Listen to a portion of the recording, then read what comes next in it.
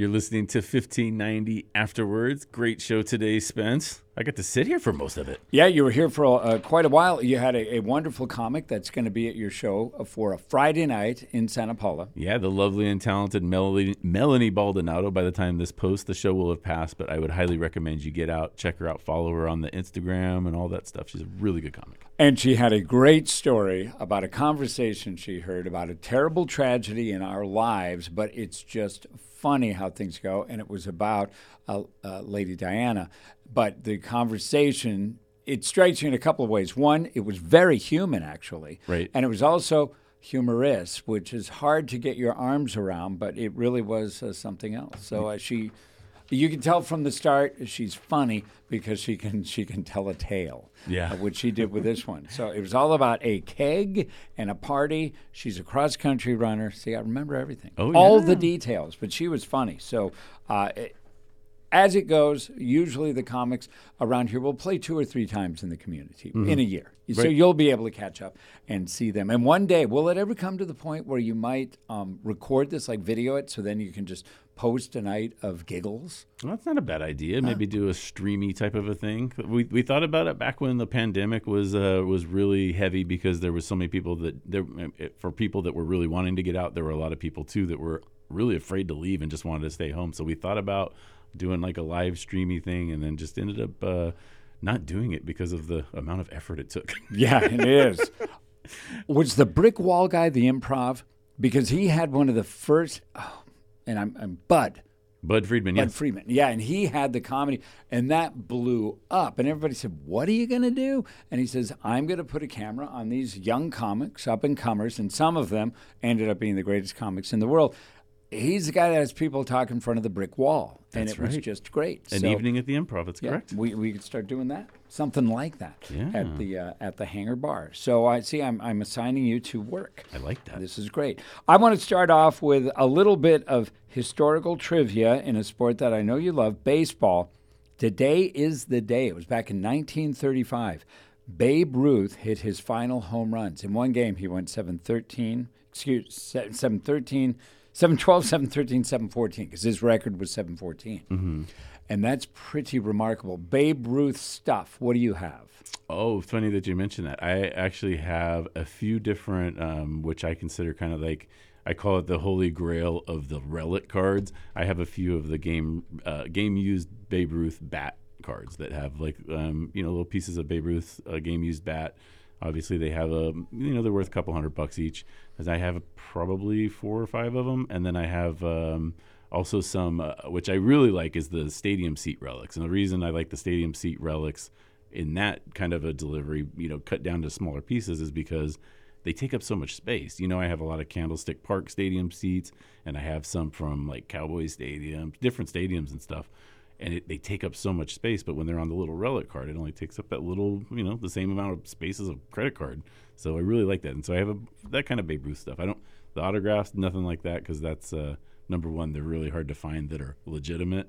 And if you do find one, they're very expensive. Yeah, and how do you get it verified, and where did you get it from? And was he a signer? I know this goes way back before your time, but was Babe Ruth a signer? How were athletes back then on signing? I don't know. I think he was one of the first really good signers. That he would do that. Yeah, I think he signed a lot of stuff. But, back then they signed everything in, like the fine point pen, and a lot of that stuff didn't stand the test of time. So, A man of the people. But, yeah, so it wasn't – how many people had a Sharpie back then? Right. Probably not many. So that is the deal. It's something I never think about with autographs. Interesting thing about 714.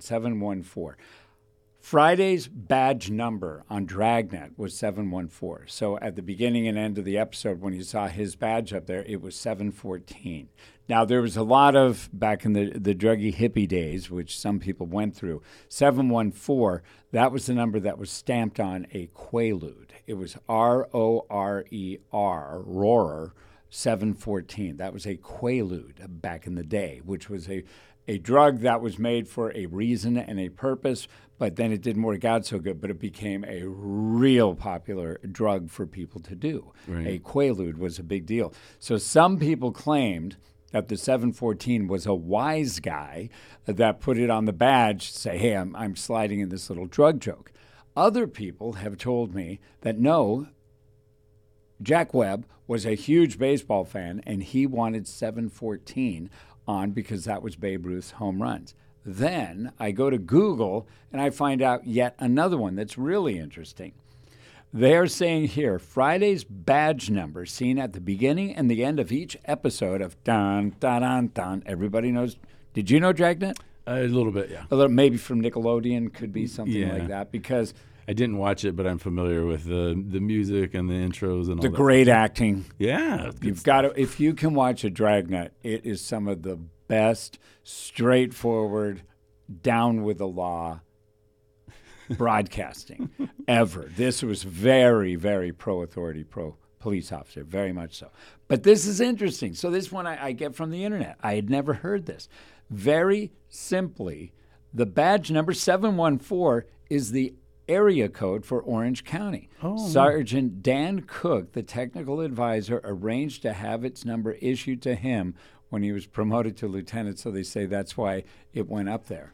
Okay, so now we have three. It's either a Quaalude, an area code, or it's Babe Ruth's number of home runs.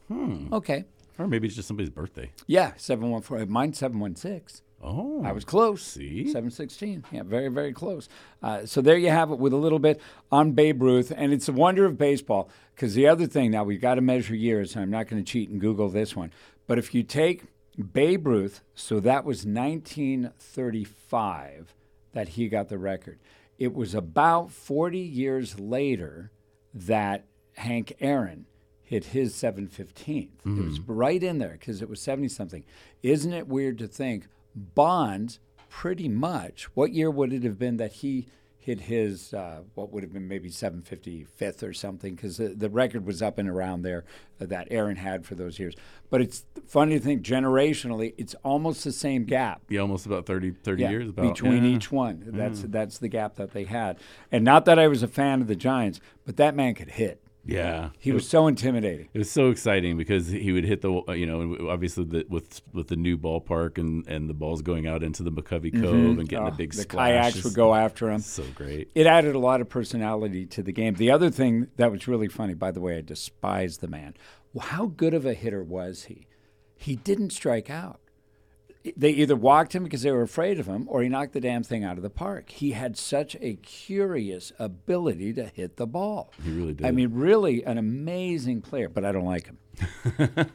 But he should be in the Hall of Fame. He should be in the Hall of Fame. It's just stupid. He should be in the Hall of Fame just for his contributions before he even made it to the Giants. Yeah, he would have been in there before. And the steroid card, it's like, okay, I get mad at it too, but our Gagne, he was a steroid boy and he won a Cy Young. And, people have done that. But the guys like McGuire, I know he did the drug and I know he cheated, but he blew baseball up. Yeah. He was really responsible for getting a lot of eyeballs on that game. So now you're mad at him. It's just like... We used to take. I was on the swing shift, and we worked on airplanes out at McClellan Air Force Base while that whole race between Mark McGuire and Sammy Sosa was going on.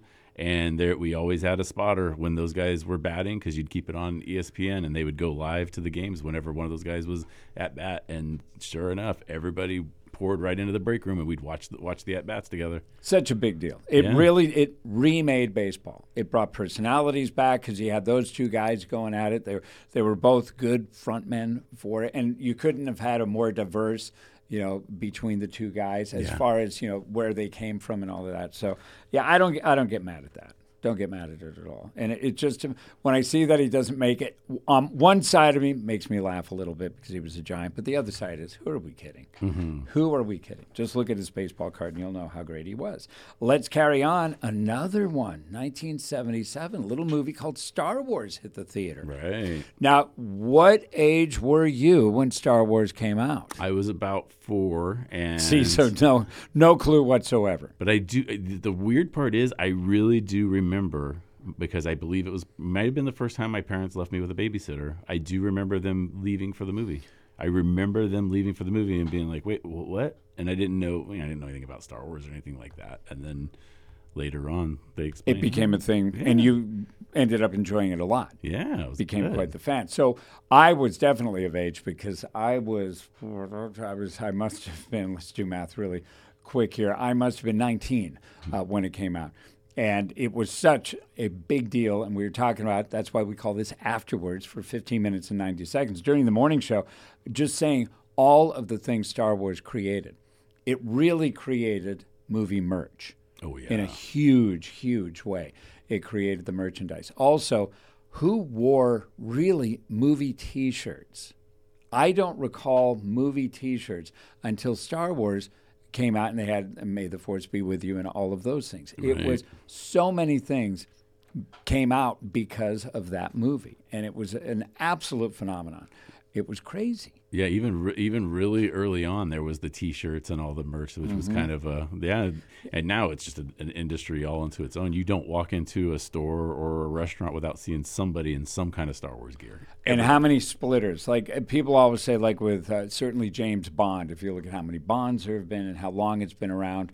But if you look at Rocky, Stallone's genius. He had Rambo, he had Rocky, he had a couple of those. He had the Expendables, where they get a lot of sequels.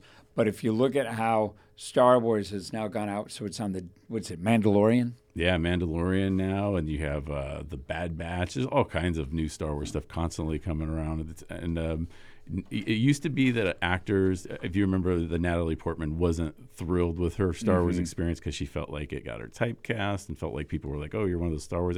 Now the big actors are all trying to get into these Star Wars roles, even bit parts, because it's kind of like one of those things to go, you know what, I was part of this big thing that was so big. It was so much bigger than anything else that we have. And that Jake kid, he was from Westlake. My mom knew him quite well. Knew him very well. She worked at the school and had him there for like 5 years.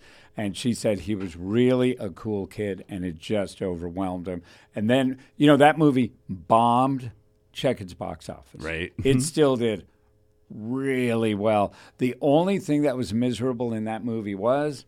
Oh, yeah, the Jar Jar Binks. That was hard to take. Yeah, there was some Star Wars theory stuff that we were looking at where they thought that he was supposed to become like this traitor that was working for the dark side all along, and that all of his goofiness was intentional. And all. It's kind of funny when you get into the Star Wars fan fiction stuff. You start seeing their theories. Not that I sit and read it, but when I see an article like that, I'll go, I gotta see what these guys got going on. But Star Wars was definitely embarrassed by the character and hacked him out. And Portman looked great in that film.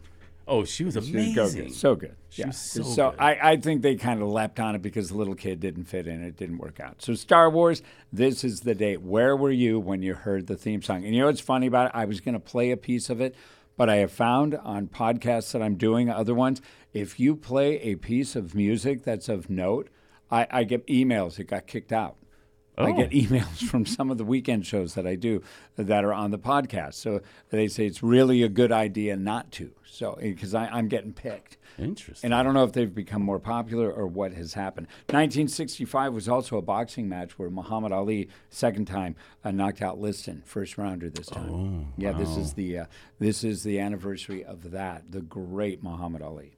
I got attacked because I said he was the greatest athlete of all time.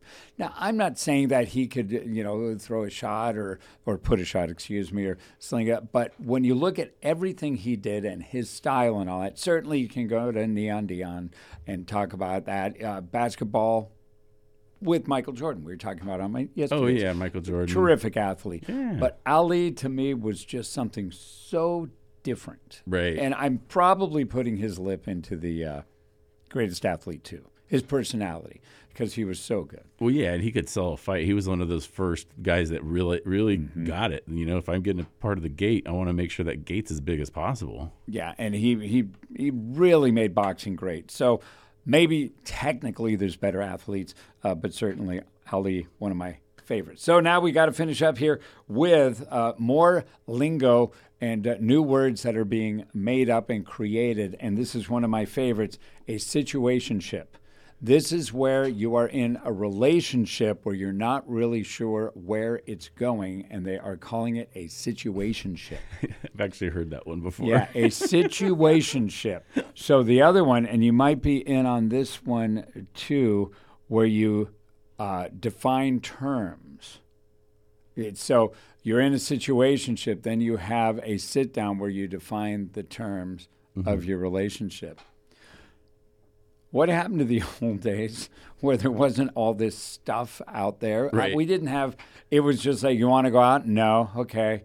And it seemed kind of cut and dry. You were with, it's boyfriend, girlfriend, and it was happening. But now we have things like situationships. Yeah, and if it was something in the middle, then it didn't need a label because it was undefined. That's all. Now, do you coach the kids on situationships or anything? I mean, I try to just have them Tommy's be reasonable. the age. Yeah. Yeah, he's there. I talked to Tommy about, just being respectful and understanding that any girl he talks to probably has a dad that's like me that doesn't really want his daughter, being involved at an early age. So you have to be aware of that. And, so I do try to talk to him about realistic stuff. That's a good way to put it, because what I've told my son, Cole, I said, if somebody treated your sister poorly, what do you think I'd do to them? Mm-hmm. So think about the other dad knowing what I would do for Aubrey, what he might do. And I said, this way you got to go through life. You got to be kind. You got to be respectful. And it's an interesting thing. But I don't want him to be in a situationship. Yeah. I don't like these new words, these hybrids. It's already 16:30. Look what we've done. Wow, what an amazing show. We had a great time today and another great time on 1590 afterwards. Be sure to check us out, Giggles Live Radio Network, the KVTA app, and everywhere podcasts are found.